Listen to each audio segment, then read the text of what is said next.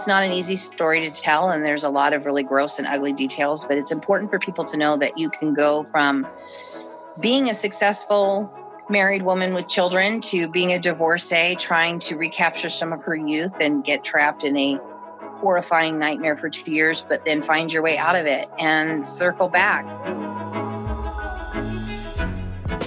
Welcome to Trauma to Triumph, where our goal is to empower, inspire, and give you the means to stand up, take control of your life while embracing your inner badass.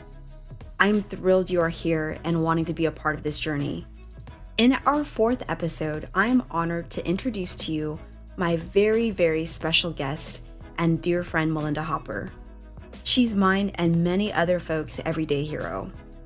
I have to tell you that sharing stories might seem easy as you're listening to them, but honestly, it's not. I reached out to Melinda because I know her story. She's been asked to speak at many conferences to share her journey and declined.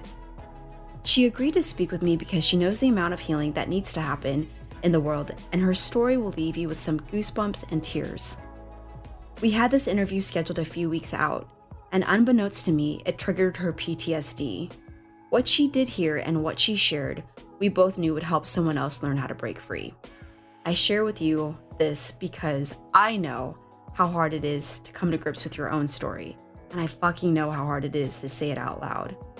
But the most important thing we can do is to share it, so we can eventually diminish the power those stories have over us. You might currently be in a toxic relationship or know someone who is. This episode will have you understanding how to transition out or how to support that person that needs your help to get to a better place. Come listen to how she survived her husband and his attempt to murder her and her kids. Let's get started.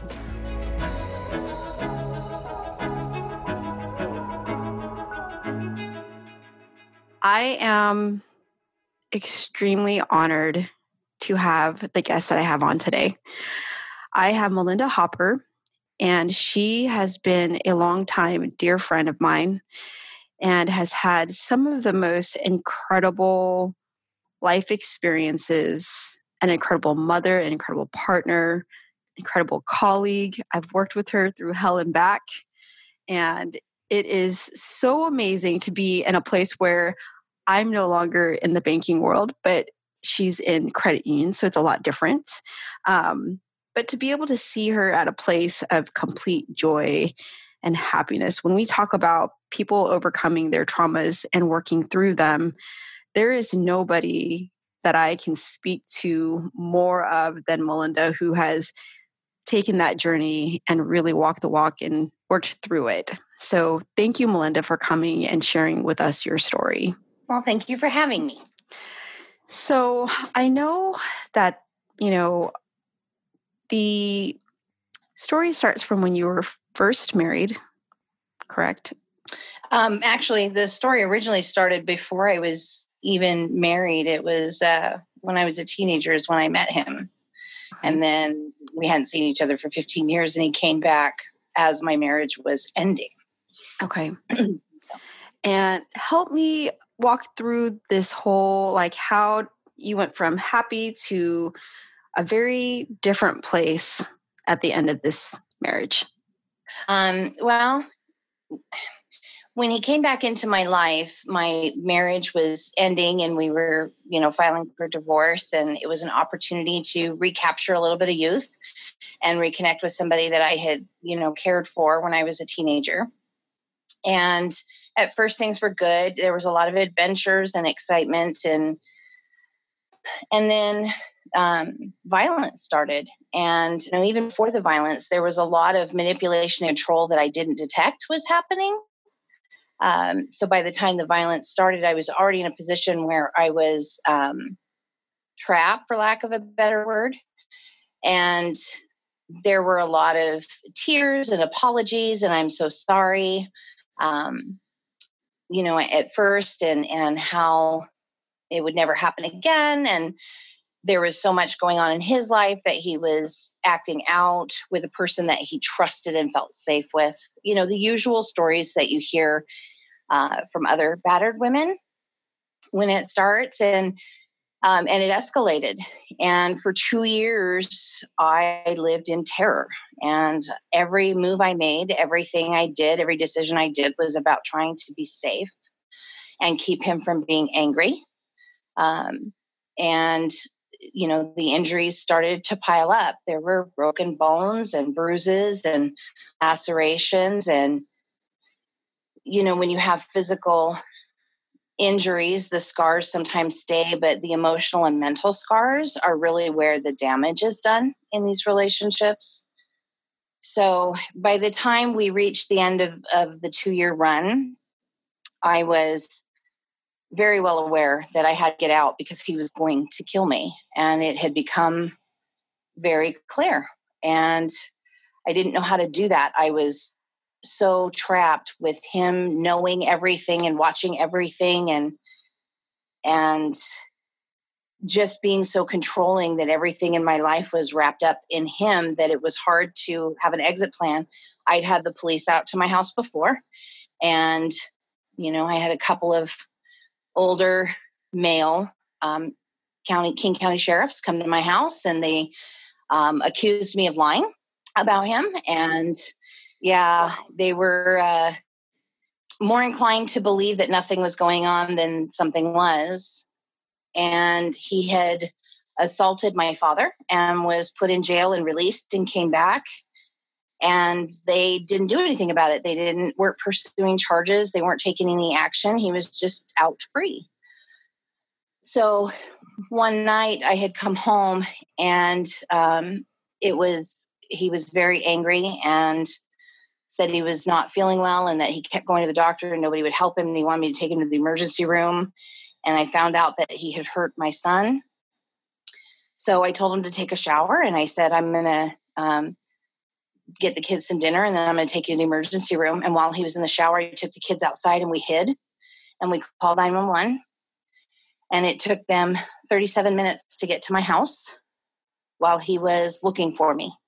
And they showed up, and I had this wonderful King County sheriff female who took me aside, and she said, what is happening to you is wrong, and tell me your story, and I promise I will help you. And I told her, and she looked at me and she said, I'm going to be in court. Are you? And I looked at her and I just broke, and I said, yes. And they took him to jail. And that was March of 2011. In June of 2013, he was sentenced to 20 years for repeated domestic violence and false imprisonment and other various assault charges. I'm always taken back when I hear that story, because what you gave us was such like a snippet of what went through, the amount of work that it took for you to actually call the police, to have somebody not believe you, to go through the actual, shit of having to hide and seeing your son being hurt. And the amount of, when I was working with you at another bank, just knowing that you were coming off of this situation and going through that healing process, there's just so much to unlock there. When you first initially realized that he was going to try to kill you, what finally made you say, this is it? So in December of 2010, he assaulted me pretty badly. He had cut my eye, and I had a very, very serious eye injury. He'd broken my wrist and caused numerous other injuries. And I knew that I had to do something, but I didn't know what to do, because when I called, crisis hotlines, they would say things like, well, it sounds like maybe it might be safer to stay. Those words actually came out of domestic violence crisis line workers. Wow. When people do that, they're shocked. But, I had one lady tell me, she said, sometimes you're just better staying, it's safer. And I don't know if that was an attempt to shock me into realizing I had to do something, or if that's genuinely what they say to people on a regular basis, but that's what was said to me. In January, I called the detective who had been working the case where he had assaulted my father and asked him, I said, where are you at with things? What are you doing? When are you going to charge him? What's going on? And he said that he was working a case. I did find out later that he had stuck the file in his drawer and left it. So it wasn't until he was arrested several months later again that they pulled that file out and added those charges to my case.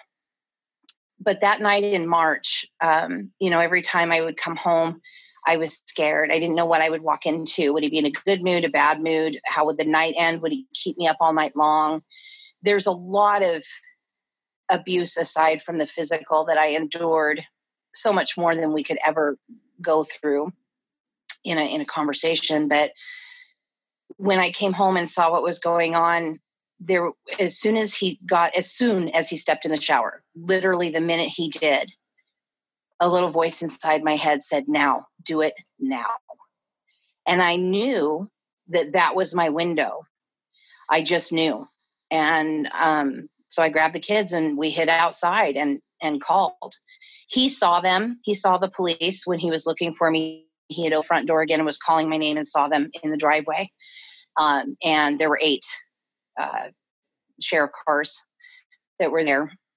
And he shut the door and he had his phone and texted my phone and he said, what's going on? I'm gone now forever. And he barricaded himself in the house and they had to bring in a negotiator to talk him out. And he finally did give up.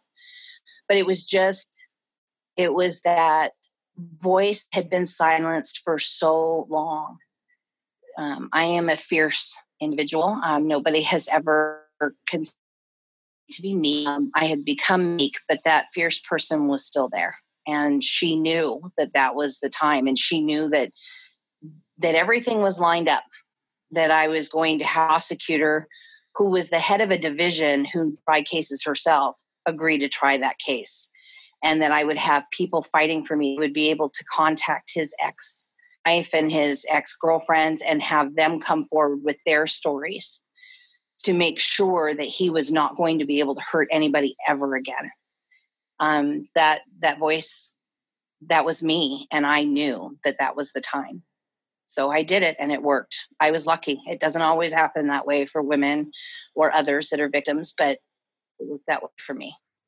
What is one of the biggest things that you learned going through that process? I know that there's so much that you learned there, but like when I think about it and I think about women that go through traumatic experiences with their exes that are abusive and the amount of like breakdown that you have emotionally, mentally, spiritually, physically for you, how do you even get to yourself where you're so grounded and still believe? I mean, you had so many weird, like the crisis hotline to the cop who put the crap in his drawers, to actually still persevere and to know that you were going to be okay. Like what gave you grounding in that time? My kids, seeing that what they were enduring, what they were witnessing, knowing that I didn't want them to grow up that way and I didn't want them to think that was okay, especially my daughter. They're the ones that helped me stay strong. And I knew that we had to do something. I just didn't know how.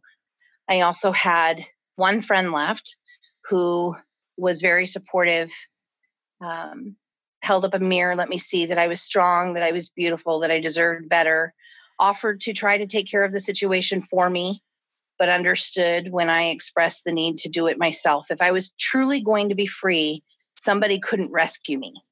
I'm not Rapunzel. I'm not Snow White. I needed to do it myself. And we had many conversations about it. And he knew that I needed to get there on my own. But I also knew that if anything really bad happened, that if I picked up the phone, he would be there.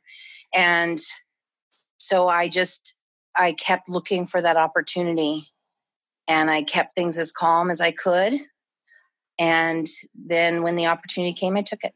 I love this person. This person isn't John, is it?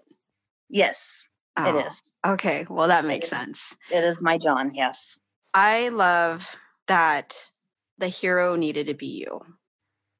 Like, wow. It had to be Kim. It had to be me. Right.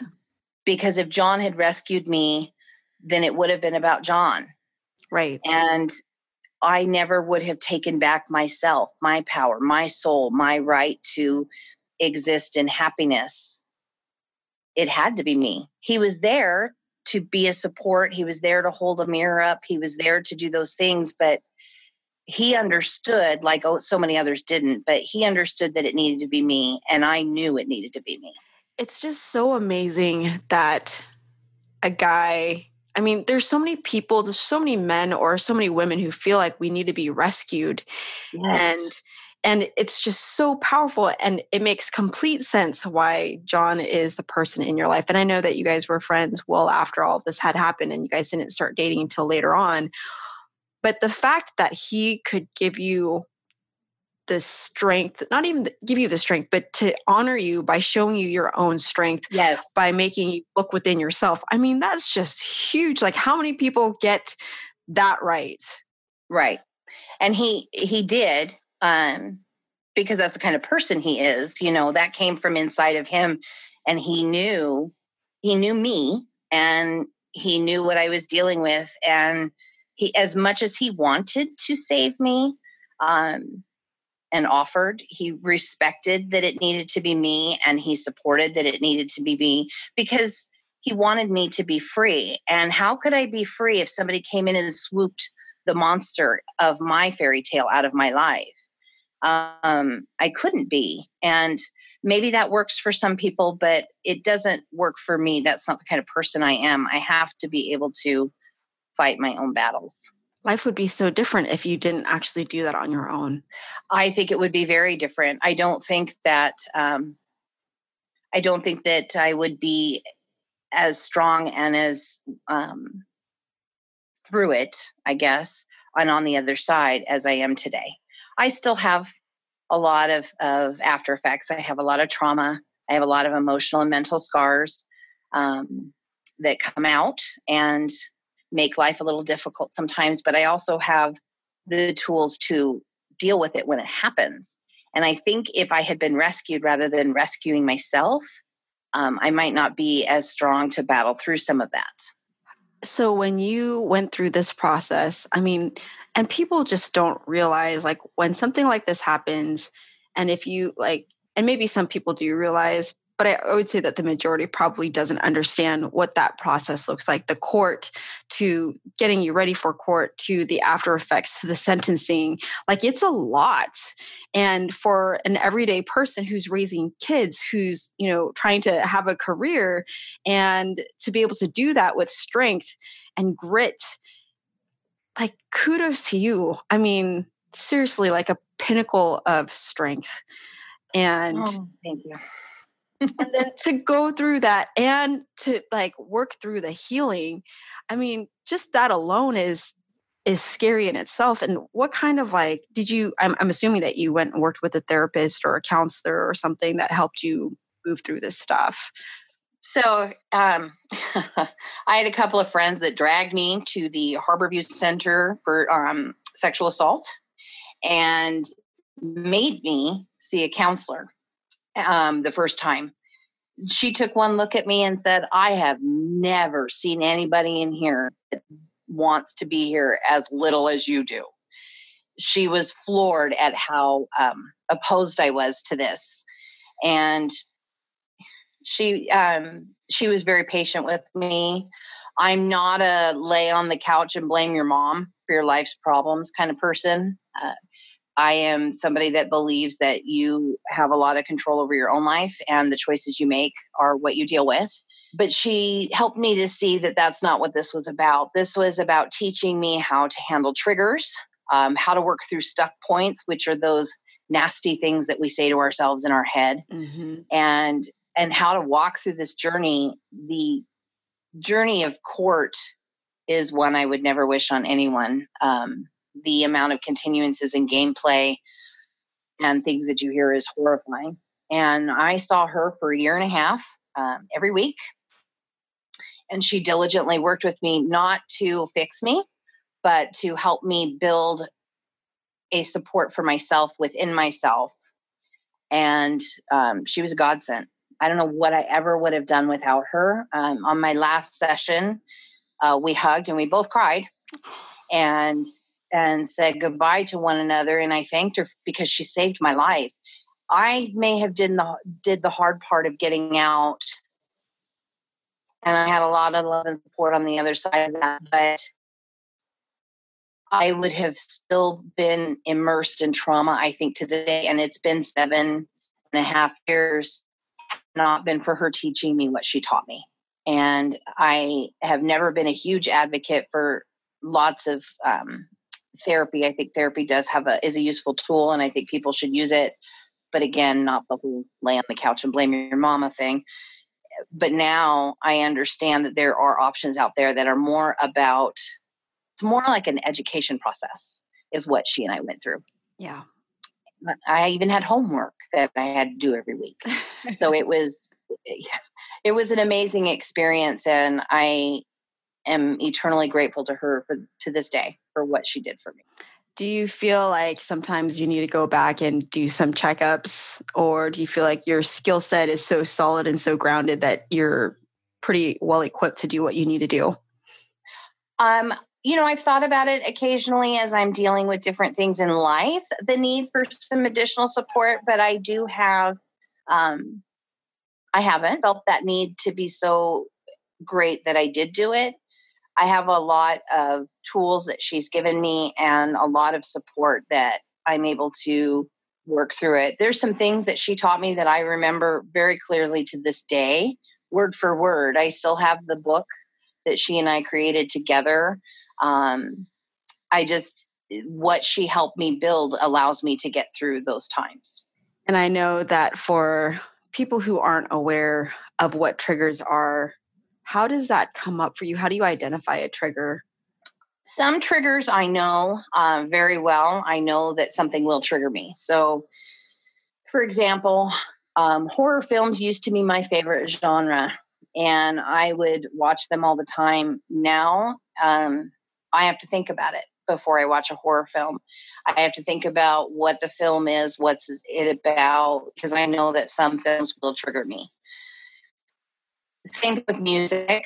Is a very big rock and roll heavy metal fan, and he was as well. And there's a lot of emotional connection to certain songs that I know will trigger me. So I know that they're not on my playlist. If they come on the radio, I know to change the channel. There are other things that you can't really control. Sudden movements behind you that you catch out of the corner of your eye. Sometimes they act as a trigger, sometimes they don't. But it's hard sometimes to know. You can know when something is going to build into a trigger, but you don't always know when something's going to be a lightning fast trigger. So the key is knowing what will trigger you so that you are prepared to deal with it or avoid it, but then also knowing how to deal with it when it happens in the moment. It's interesting because I think that I didn't really understand what triggers were until I went through the process of having, being a single mother, right? Like, then I'm like, where are all these things coming from? And it's interesting because as you start to evolve and you start to realize like this emotional pain, intellectually it doesn't make sense, but emotionally it hurts, right? And like intellectually it shouldn't make sense. And then it's that whole idea of like, okay, I'm feeling pain here, but like, I get that they're allowed to do what they want to do.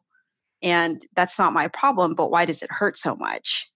Right. Or, when somebody tries to do something and you're like, that's just them being them, but why is it like putting out red flags? And then you realize, oh, like I need to go make peace with that. And I don't know how to make peace with that. And I think that that's one of the biggest things that people don't realize is that going to therapy really shouldn't be about, blaming your mama, as you say, but it should really be more or less about the tools that you were not, like nobody teaches you, hey, this is how you deal with abuse, like in high school, right? Like it's not like a course that you take, but, like, hey, this is what you do when you get divorced. No, like there's no course for that. And that's where like, how do you handle this stuff? And we can try to figure out the best way possible, but those are life experiences that don't really allow you to understand. Like, I mean, God tells you, like, if you go to church says to forgive and like to move past it, but they don't really talk about feeling it and like allowing yourself to process it. Like, they don't teach you how to process it. They just say, hey, you just got to forgive, right? Or, make peace. It's like, okay, what does that look like? And what does that look like when the hair on the back of your head stands up? Yes. Right. It's like, okay, thanks. Like, how do I deal with this, God? I'm just going to go ahead and pray on this.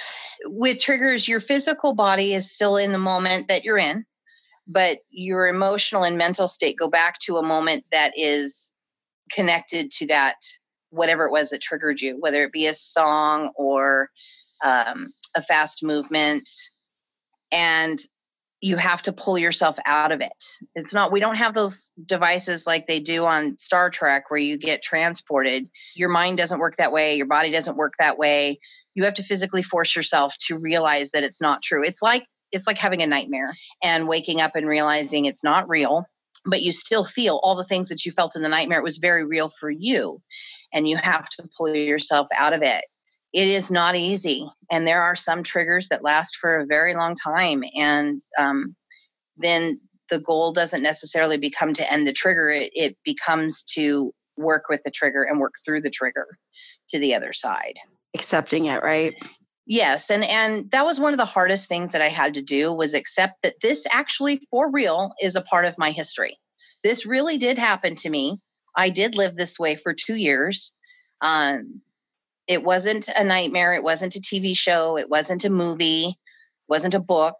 This really did happen to me, and it is embedded in the fabric of my life and my children's lives forever.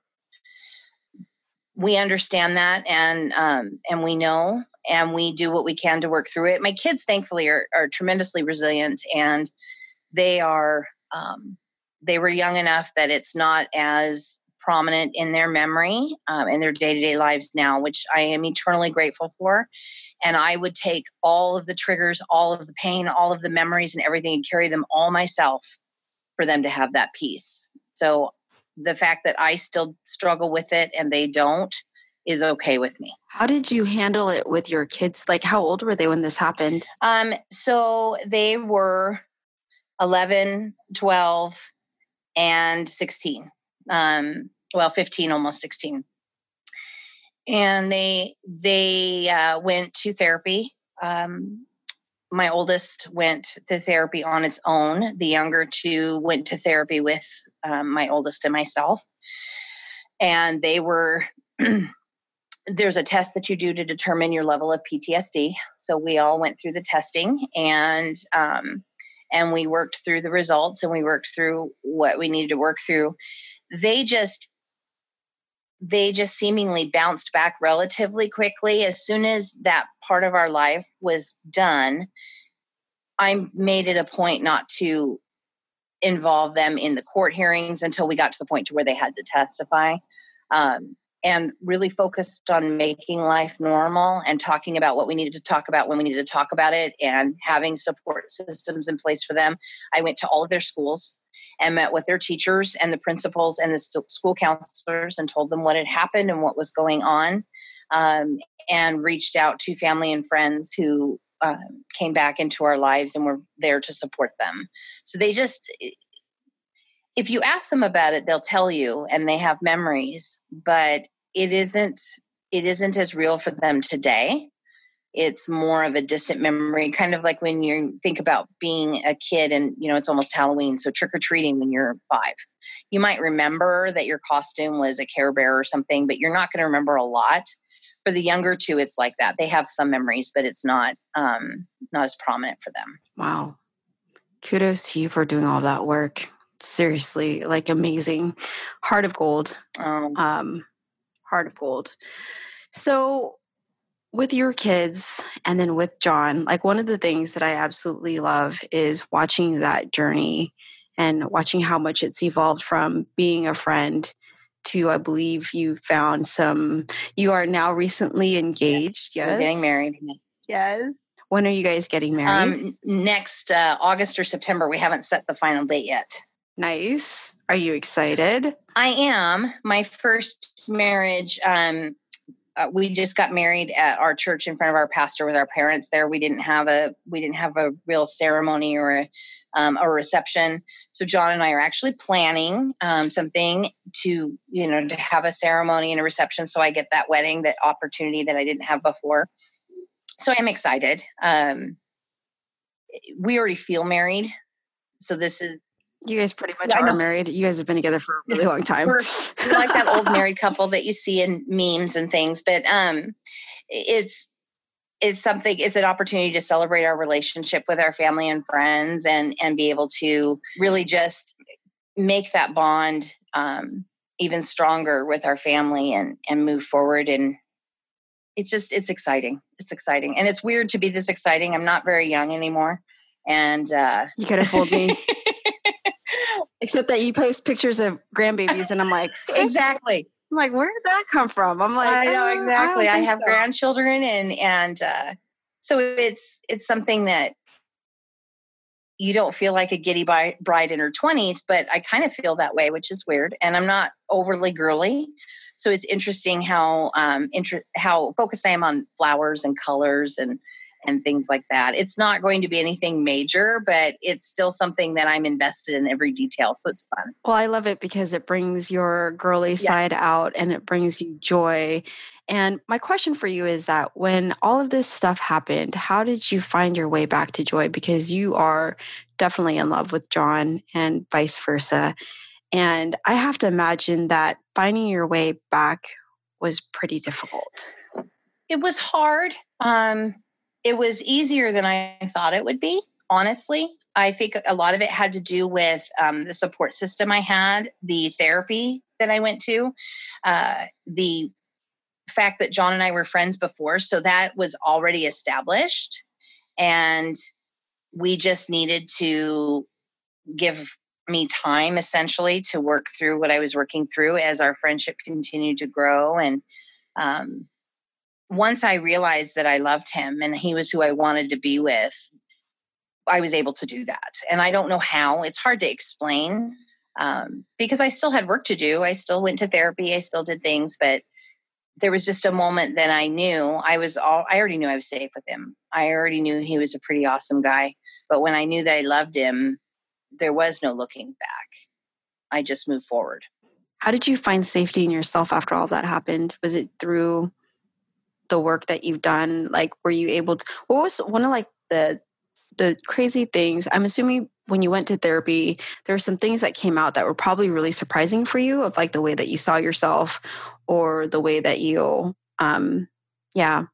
what were some of those things? I think the biggest thing, and this probably applies to most victims of domestic violence, and I know it impacted a lot of the women that I have spoken to in the past, there is a lot of blame that we place on ourselves and that others place on us, especially when you have children.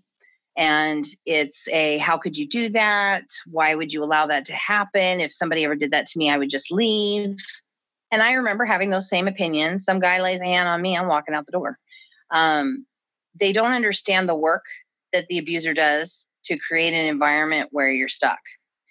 And when I was talking to my therapist, we were talking about stuck points. And like I said, those are the things that we tell ourselves.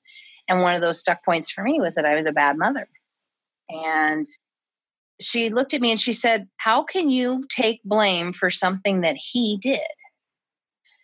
And I said, well, I didn't do X, Y, Z. And I could list off 1,000 things. And she said, but none of that matters. He did this. You didn't do this.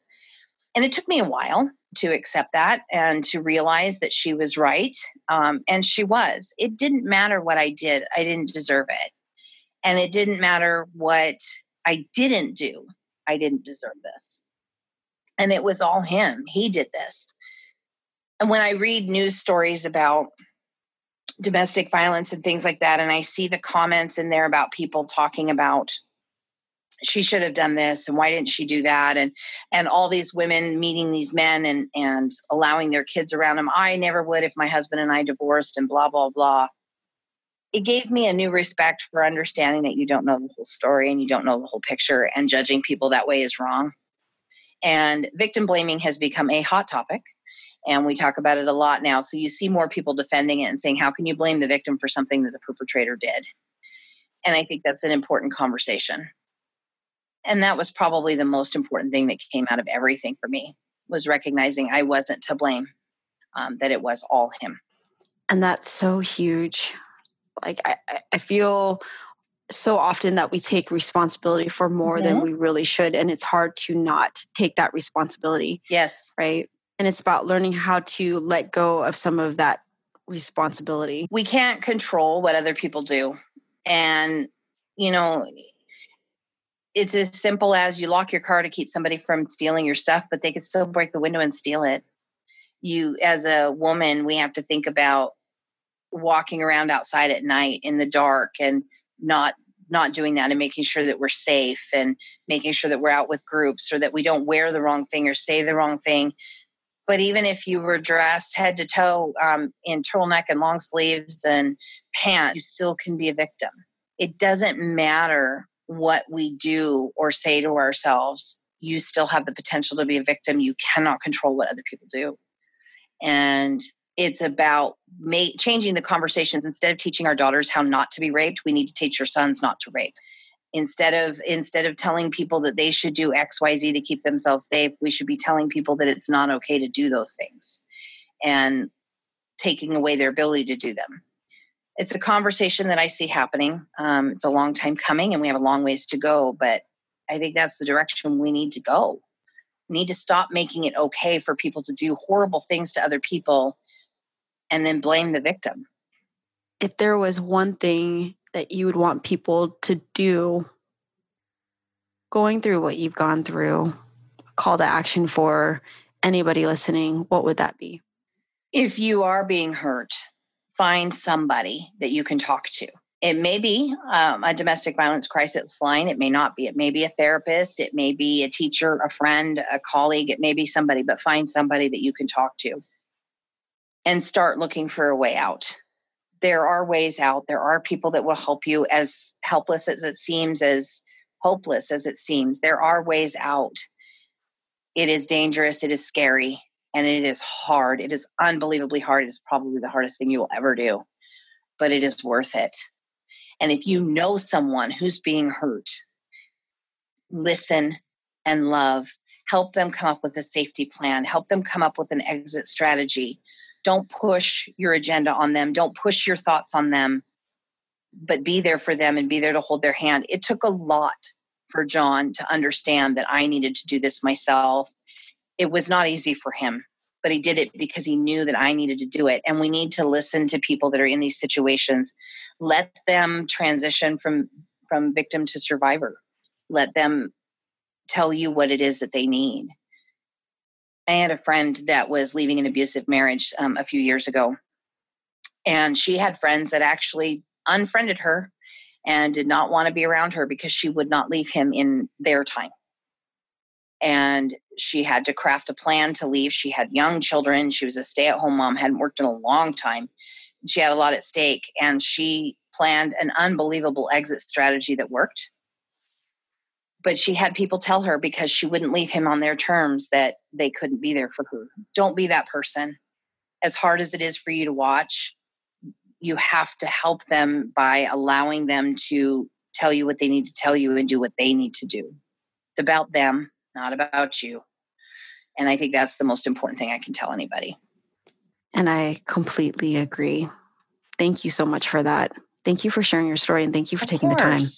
It's not an easy story to tell, and there's a lot of really gross and ugly details, but it's important for people to know that you can go from being a successful married woman with children to being a divorcee, trying to recapture some of her youth and get trapped in a horrifying nightmare for 2 years, but then find your way out of it and circle back. I have a better career now than I had then.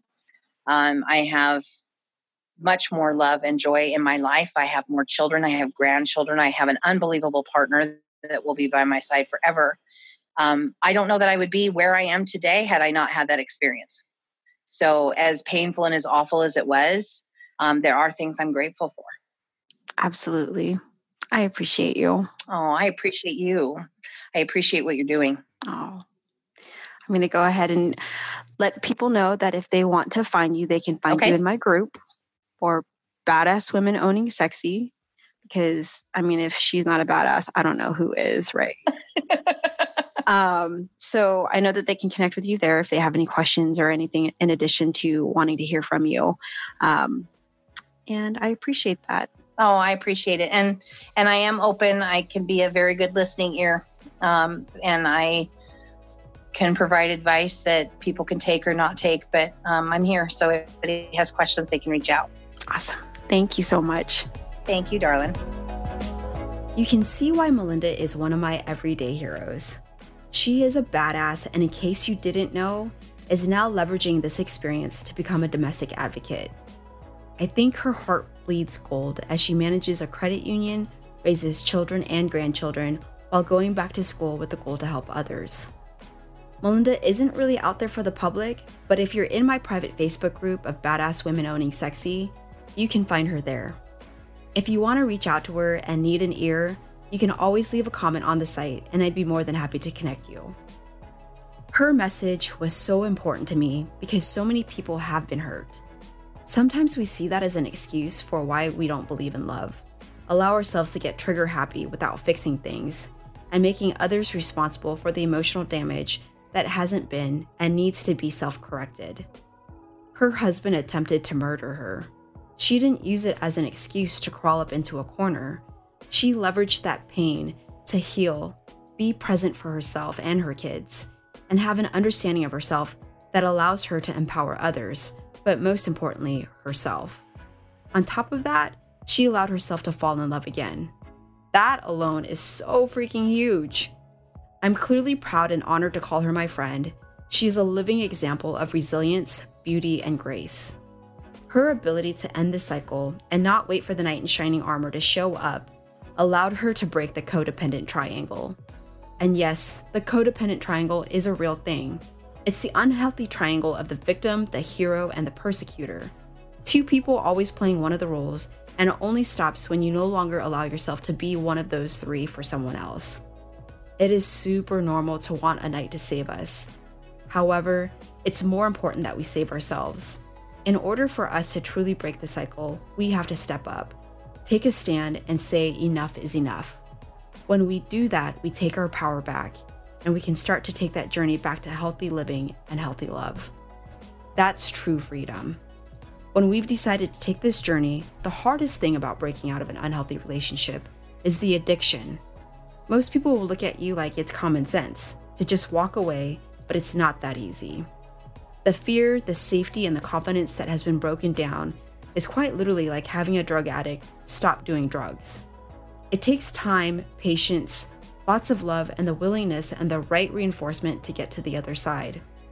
My hope is that you found this episode helpful, but it allowed you to see that the worst of the worst case scenarios, we have the choice to fall in love, to do the right thing, and no matter what happens, when trauma rears its ugly head, there can be a rainbow on the other side. Melinda is a testament of that. Get what you want out of life and know that you can defy the odds. If you found this episode to be helpful, please help this new girl out. Subscribe to Trauma to Triumph in iTunes and leave me a review. If you want to connect even further, come to my site, which is kimbao.co, KIMBAO.co, not com, and drop me a question or let me know what resonated. There's always room for me to improve, and I would love to hear the feedback you have and be able to connect. Thank you so much for your time. I appreciate you, your insight, your willingness to hear another perspective, to add to your arsenal of amazing tools you already have. Enjoy right now, and we will see you at the next episode. Much love.